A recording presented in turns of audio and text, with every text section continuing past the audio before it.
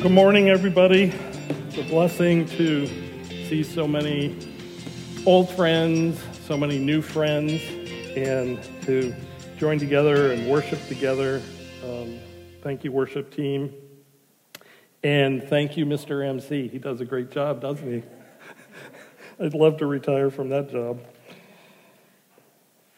Well, this morning, we're going to pick up again in the book of Acts, and I hope you're enjoying it. It has been super enjoyable and edifying and encouraging to me to study it. And you know, they always say the preacher gets the most out of it, but you know, you're in the text all week long, and God's truth is, as John Piper said, it's best to dig for gold rather than just rake leaves. And when we really dive into it, it seems almost endless at times. So we're picking up in Acts chapter 2, at the very end, just following Peter's sermon at verse 42. Why don't you stand and we'll read the Word of God together. Acts chapter 2, verse 42 to 47. And these are the new believers that just became part of the church, and they devoted themselves to the apostles' teaching and the fellowship, to the breaking of bread and the prayers. And awe came upon every soul, and many wonders and signs were being done through the apostles. And all who believed were together and had all things in common. And they were selling their possessions and belongings and distributing the proceeds to all as any had need.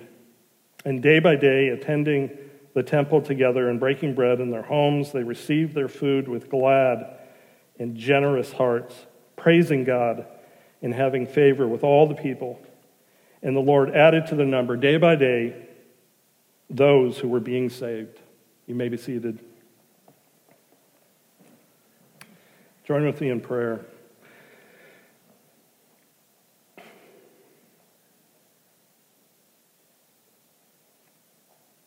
Father, as we read your word and hear Luke's record of the work of the Holy Spirit through the apostles establishing your church, Father, we are just so encouraged, one, at your power, at your sovereign hand, that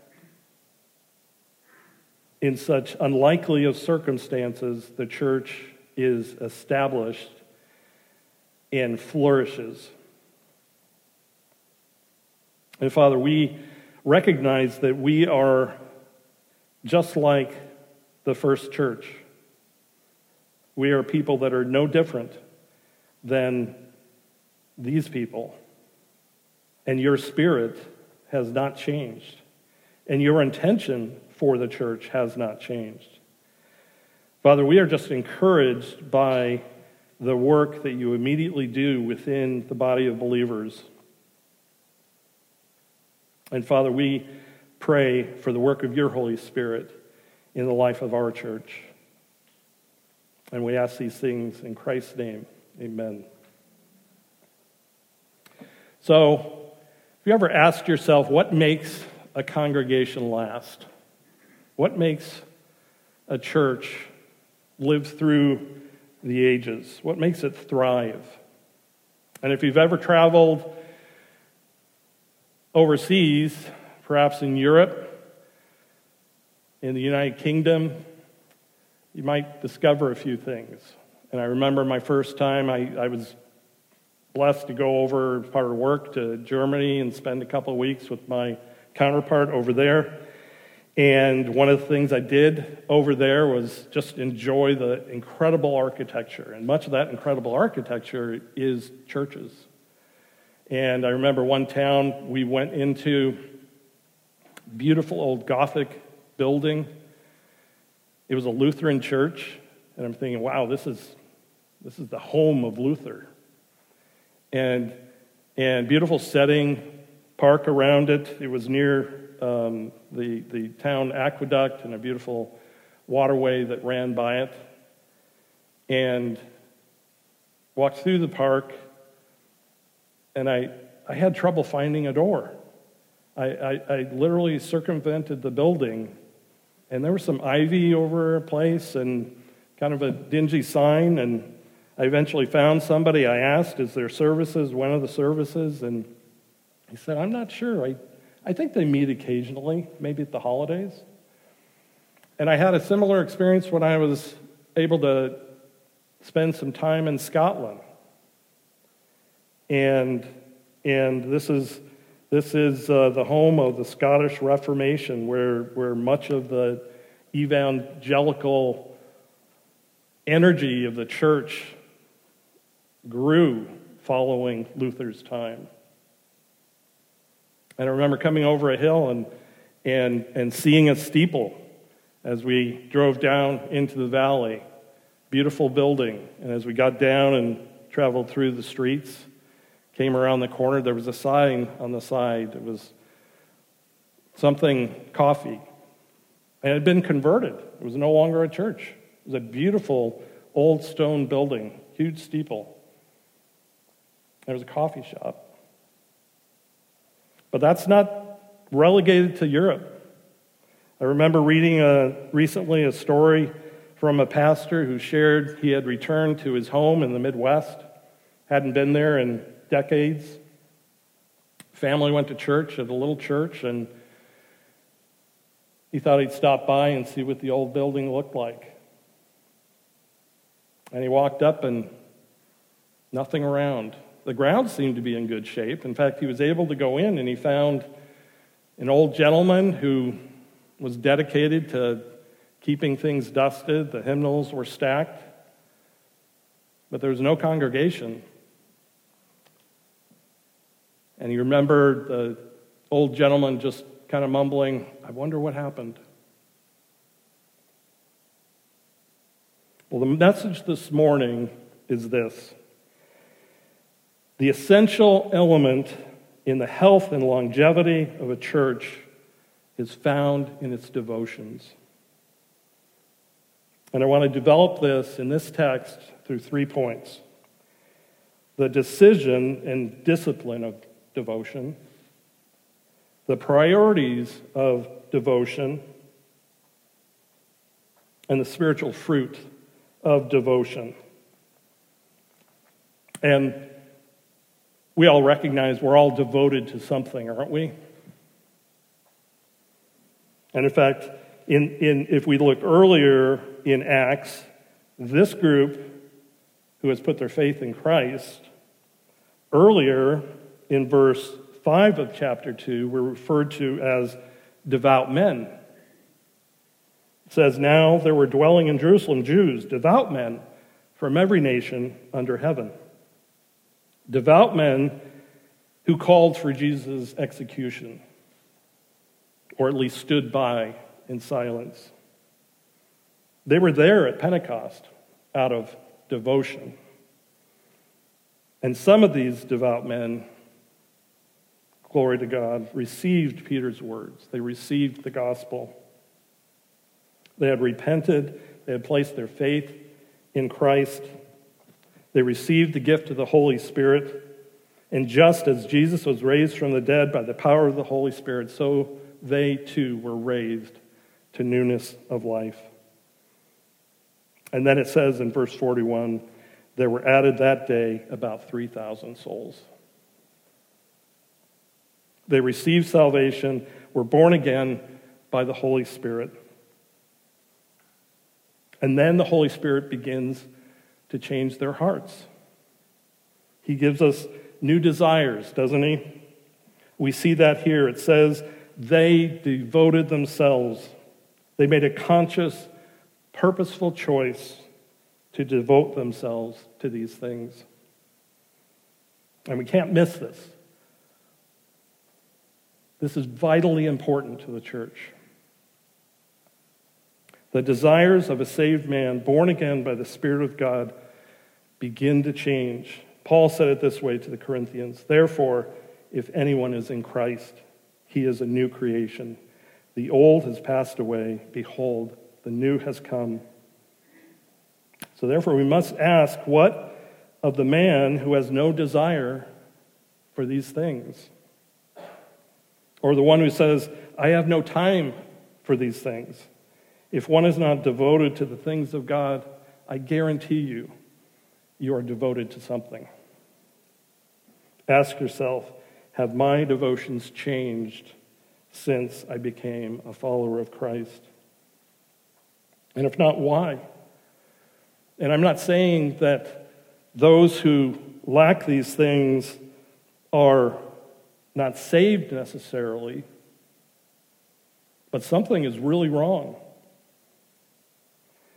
If your devotions have not changed, how do you expect to change? We are changed by the power of the Holy Spirit, yes. But we are called to participate in that process. Paul said to the Philippian church, therefore, my beloved, as you have always obeyed, so now, not only in my presence, but much more in my absence, work out your own salvation with fear and trembling, for it is God who is at work in you, both to will and to work for his good pleasure. When we do not cooperate with the work of God in our lives, we hinder the work of God in our lives. And as we shall see in this text, God uses our devotions to grow us, to sanctify us, to change us, and to use us. These believers not only made a conscious decision to devote themselves to these things, they were continually devoting themselves to these things, meaning they applied a discipline to themselves for these things. And this is perhaps the most difficult aspect of our devotions, is establishing those disciplines. Our devotion not only tells us what we value, but devotion suggests we approach these things in a particular manner. A disciplined approach to our devotions means that we do it diligently, meaning we're conscious of that there's a proper way to really do it. And practically speaking, this means that we have to apply consistent, ongoing effort. It's like any discipline. It's like any devotion that we have. I remember seeing an interview with a master cello player. And he shared how for years, and they said, oh, you must just love this. This just must have flowed to you. And he said, no, actually, for years I hated it. I hated it. But I stuck at it. And he said, anything of any worth is something that you have to stick with through the difficult parts. And he said, now it's nothing but joy. It's literally heaven for me to play my cello. We have to be diligent at this. There's an industriousness to our devotions to achieve the best outcomes. And not only do we have to approach it diligently, we have to approach it persistently. There's a certain doggedness or tenaciousness that has to go along with this. And isn't it amazing how when we set our mind to these things, hundreds of roadblocks just seem to come from everywhere, stepping right into our path, telling us, give up. This is too difficult. I don't have time for this. And perhaps we are too busy. That's something else we need to consider. Devotion means we're devoted to particular things at the exclusion of others. We need to be devoted to the right things. Persistent determination compels us to not give up, but to press on. Well, we also have to approach in a disciplined fashion, earnestly, meaning we are wholehearted in our efforts. We're not just going through the motions, so to speak. When we are earnest, we're careful how we spend our time. We'll avoid unhelpful distractions. When we are earnest, there's a level of passion to our devotions. Well, not only did these believers make a conscious and disciplined decision toward their devotions, but their devotion was foundationally 4 essential principles. And I'm going to call these 4 essential principles for a fruitful Christian life and church. And what you could say is they establish priorities to their devotional life. And first it says in verse 42, they were devoted to the Scriptures. Or actually it says they were devoted to the apostles' teaching. Which is amazing when you think about it. They did not have the New Testament. All right? The New Testament hadn't been written yet. It was written, but it was written on the hearts of the apostles and given through the Holy Spirit. So what did they teach? They taught things they learned directly from Jesus while in ministry with him for 3 years. They helped them understand what Jesus helped them to understand. Luke 24:45, then Jesus opened their minds to understand the Scriptures. And that's what the apostles did. They helped all the new disciples to understand the Scriptures. And this is just discipling, isn't it? This is what we do when we share the Scriptures with our loved ones, our neighbors. We're helping to disciple them. The apostles shared the gospel message. Sin, wrath of God, salvation by faith alone in the Son of God were all important messages that they had to continually teach. They helped them connect the dots between the Old Testament and later to the New Testament. They were teaching them not only to walk with Jesus, but to become witnesses for Jesus as well. They were doing what Peter would say in his final letter, 2 Peter 3:18, but grow in the grace and knowledge of our Lord and Savior, Jesus Christ. To him be the glory both now and to the day of eternity. So from what we see in this text also, as we'll go further along, they were being taught how to live this out as well. They were being taught the Christian life in light of the grace that they had received through Christ. They were modeling how to pass on the faith.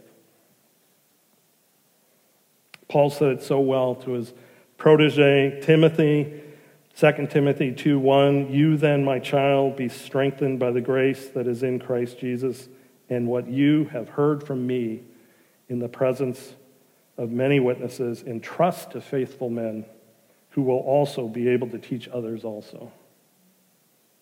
You see the sort of multiplicative, if that's a word, process that goes on. We take in the word and we share the word. We can never give away what we don't have, can we? Devotion to the apostles' teaching was foundational to the growth and the spiritual health of the church. And you see it throughout the New Testament.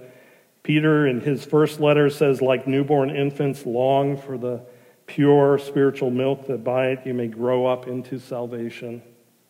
Or Paul to the Romans, chapter 12, do not be conformed to this world, but be transformed by the renewal of your mind, that by testing you may discern what the will of God is, what is good and acceptable and perfect.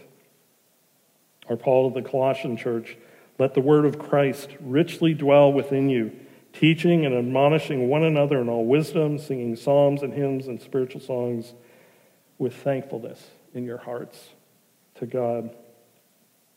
And this isn't a new concept by any means. Hosea, speaking to Israel in terms of God's judgment for their unfaithfulness says, "My people are destroyed for lack of knowledge."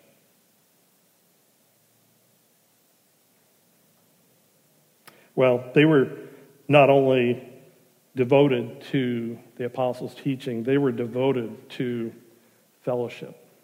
They were devoted to fellowship. It's that word koinonia. And it's much more than hanging out with like-minded people that you enjoy. We're called to stimulate each other to holiness and faithfulness. Our fellowship is around a shared faith in Christ and a purpose and a calling.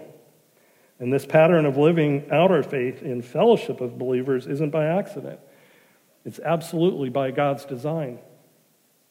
Hebrews 10 says, "And let us consider how to stir up one another to love and good works, not neglecting to meet together as is the habit of some, but encouraging one another, and all the more as you see the day drawing near."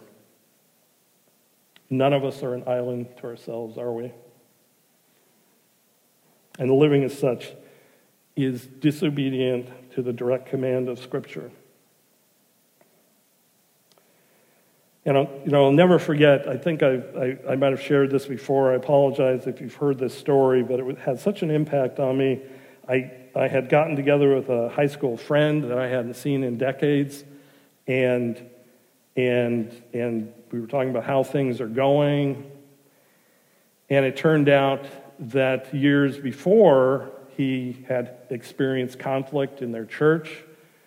He had left the church, had gotten discouraged, and he had never gone back.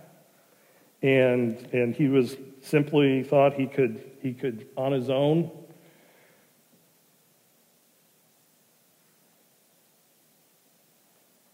And it's not that a guy on his own cannot raise his kids to be believers, but we're not intended to do it that way, right?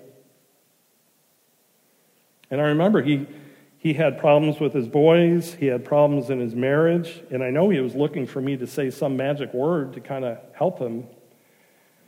And I just said, "Brother, you will never be able to be the spiritual leader in your home if you are not in a church and committed to a body of believers." That's how we're designed to be. We're not designed to be on our own.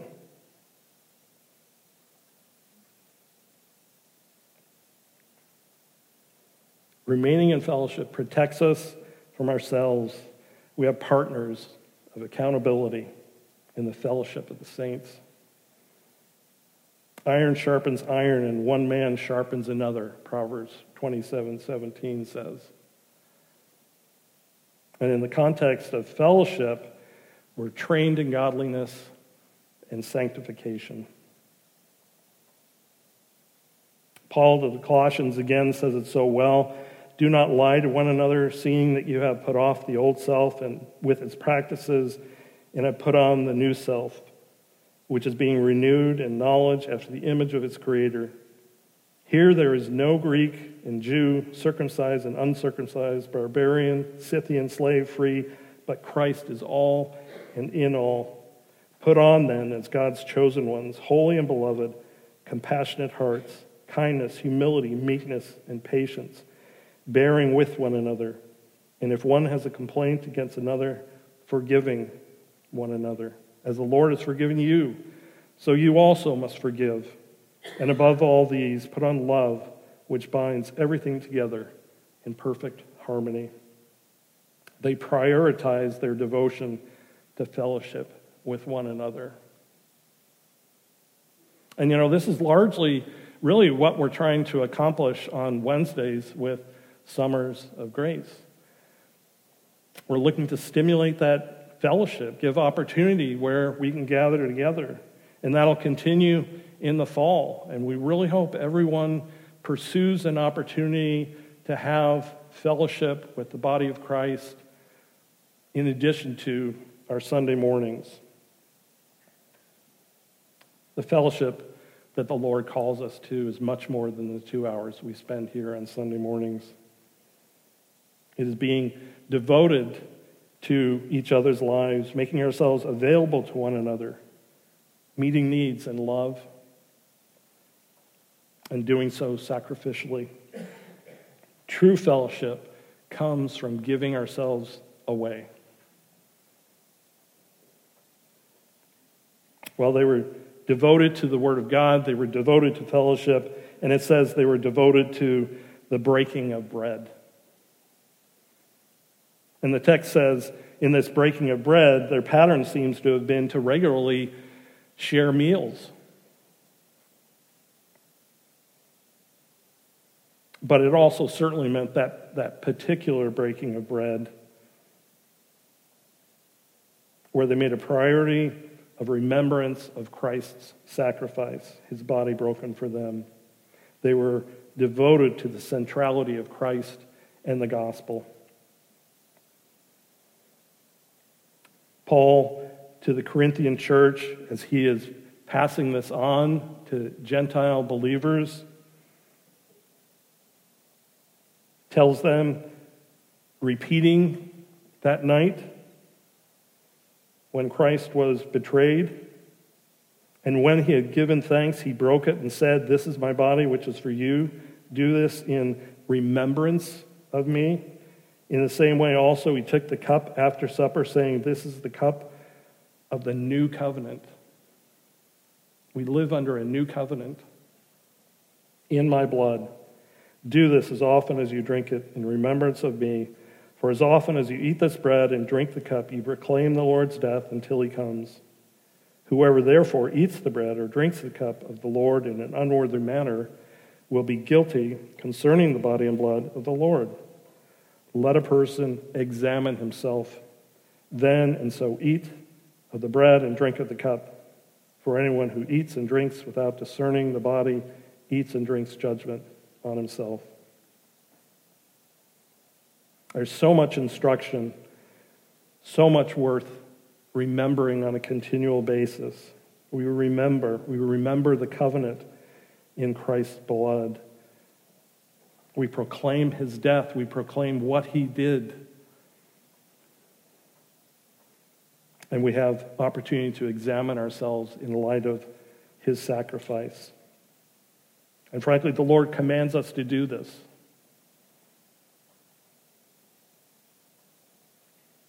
He says, "Do this in remembrance of me." You know, and as hard as it is to believe that we would actually forget and relegate Jesus' life, ministry, and death to secondary devotion, we can be guilty of it. We can truly be guilty of it. You might say that could never happen. But sometimes we become consumed with worry over finances, focused on some new ministry or project at the church, overwhelmed by conflicts between the world and our faith, all the while letting slip our simple devotion to the remembrance of what Jesus has done for us. Through the Lord's table, we participate in a spirit of self-examination and remembrance. Breaking the bread reminds us of the new covenant in my blood. The new covenant written in the shed blood of Christ changed everything, didn't it? It changed everything. Paul tells us to remember. Ephesians chapter 2, remember, he says to the church, that you were at that time separated from Christ, alienated from the commonwealth of Israel, and strangers to the covenants and promise, having no hope and without God in this world. But now, in Christ Jesus, you who once were far off have been brought near by the blood of Christ, for he himself is our peace, who has made us both one and has broken down in his flesh the dividing wall of hostility by abolishing the law and commandments expressed in ordinances, that he might create in himself one new man in place of the two, so making peace, and might reconcile us both to God and one body through the cross, thereby killing the hostility between us and God. We remember these things in our devotion to the breaking of bread and the Lord's table. Well, lastly, they devoted themselves to prayer. And Jesus, in his own life, modeled prayer, didn't he? Isn't that amazing? Throughout Jesus' life and ministry, he was continually, prayerfully connected, dependent upon the Father. How much more should we? And Jesus taught his disciples continually to be devoted to prayer. And that was their expectation as they set out in these early days. They remember Jesus telling them, "Whatever you ask in my name, this I will do, that the Father may be glorified in the Son. If you ask me anything in my name, I will do it." The church took that promise and stood on it. In the most dire of circumstances, they stood on it. The church relentlessly pursued divine help through prayer. You see it in Acts 1:14, 1:24, 2:42. Over and over, they were devoted to prayer. And hear how they responded to opposition and threats. Acts chapter 4:24. And when they heard it, those threats, they lifted their voices together to God and said, "Sovereign Lord," sovereign meaning powerful over everything. There is nothing that is not subjected to our God, who made the heaven and the earth and the sea and everything in them, who through the mouth of our father David, your servant, said by the Holy Spirit, "Why did the Gentiles rage and the people plot in vain? The kings of the earth set themselves, and the rulers were gathered together against the Lord and against his anointed. For truly in this city there were gathered together against your holy servant Jesus, whom you anointed, both Herod and Pontius Pilate, along with the Gentiles and the peoples of Israel, to do whatever your hand and your plan had predestined to take place. And now, Lord, look upon their threats and grant to your servants to continue to speak your word with all boldness, while you stretch out your hand to heal, and signs and wonders are performed through the name of your holy servant Jesus."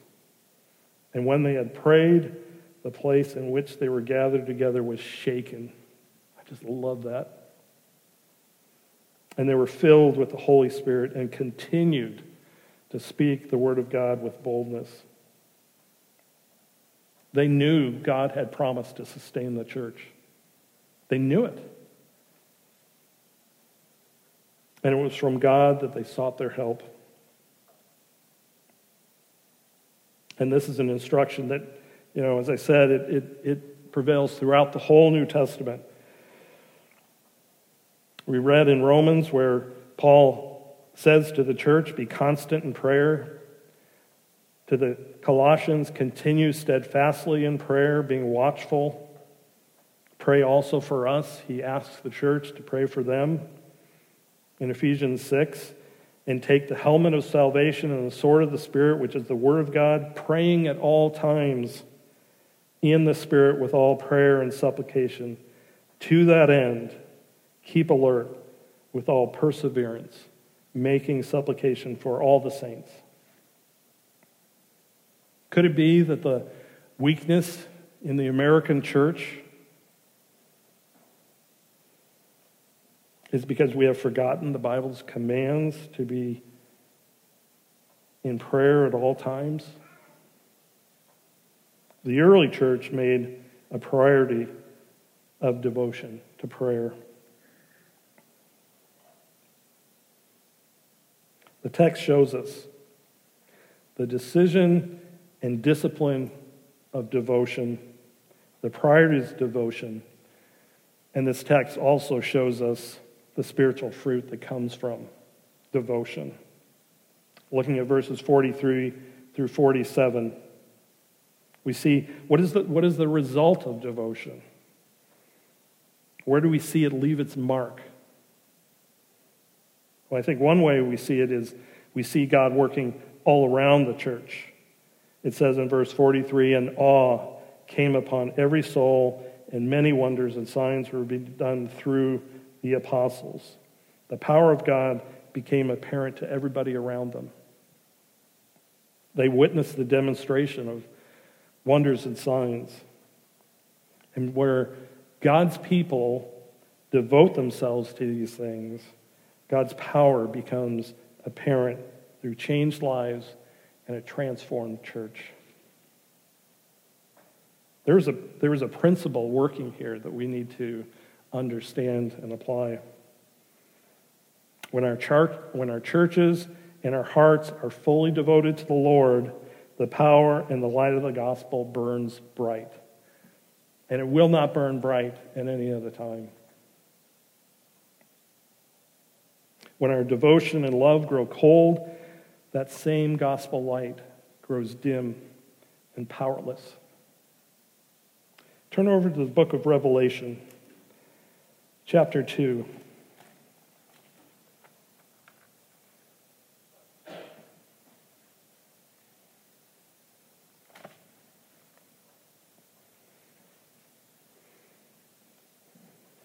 Now here, the Apostle John is receiving revelation from the angel, and he is to share that revelation with the churches. In verses 4 and 5, he is speaking to the church at Ephesus.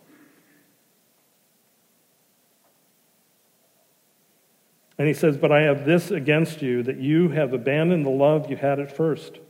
Remember, therefore, from where you have fallen, repent, and do the works you did at first. If not, I will come to you and remove your lampstand from its place, unless you repent." So the church had lost its first love, its devotion to the Lord. They were at risk of losing their lampstand. And that imagery, the lampstand, is the gospel light. It's the church's witness to the community around them. But he says, unless you repent and do the works you did at first. So we should ask ourselves, do we need to do those works we did at first? Do we need a renewed devotion to the Word of God? Do we need a renewed devotion to our fellowship, sacrificial fellowship? Do we need a renewed devotion to the Lord's table or to prayer? As we do, will not the light of the gospel burn brighter around us? In the early church, we not only see the spiritual fruit of devotion in God working around the church, we see it working in the church. Verses 44 to 46 say, "And all who believed were together and had all things in common. And they were selling their possessions and belongings and distributing the proceeds to all as any had need. And day by day attending the temple together and breaking bread in their homes. They received their food with glad and generous hearts, praising God." There was a giving, selfless, sacrificial spirit that prevailed in the church. And it was marked by joyful, generous hearts. They were being transformed from the inside out. The spiritual fruit of devotion was not only seen in God working through the church, it was seen working all around the church and within the church. You know, one of our temptations, I think, in looking at this text is we pass up the first verse and we skip down to the lower verses and we say, that's what we need to do. We need the benevolence ministry going, right? We need a program going. We need to get committees together and start changing this church. They didn't change the church that way. The church was changed by the devotions that dominated their life. The rest of it took care of itself.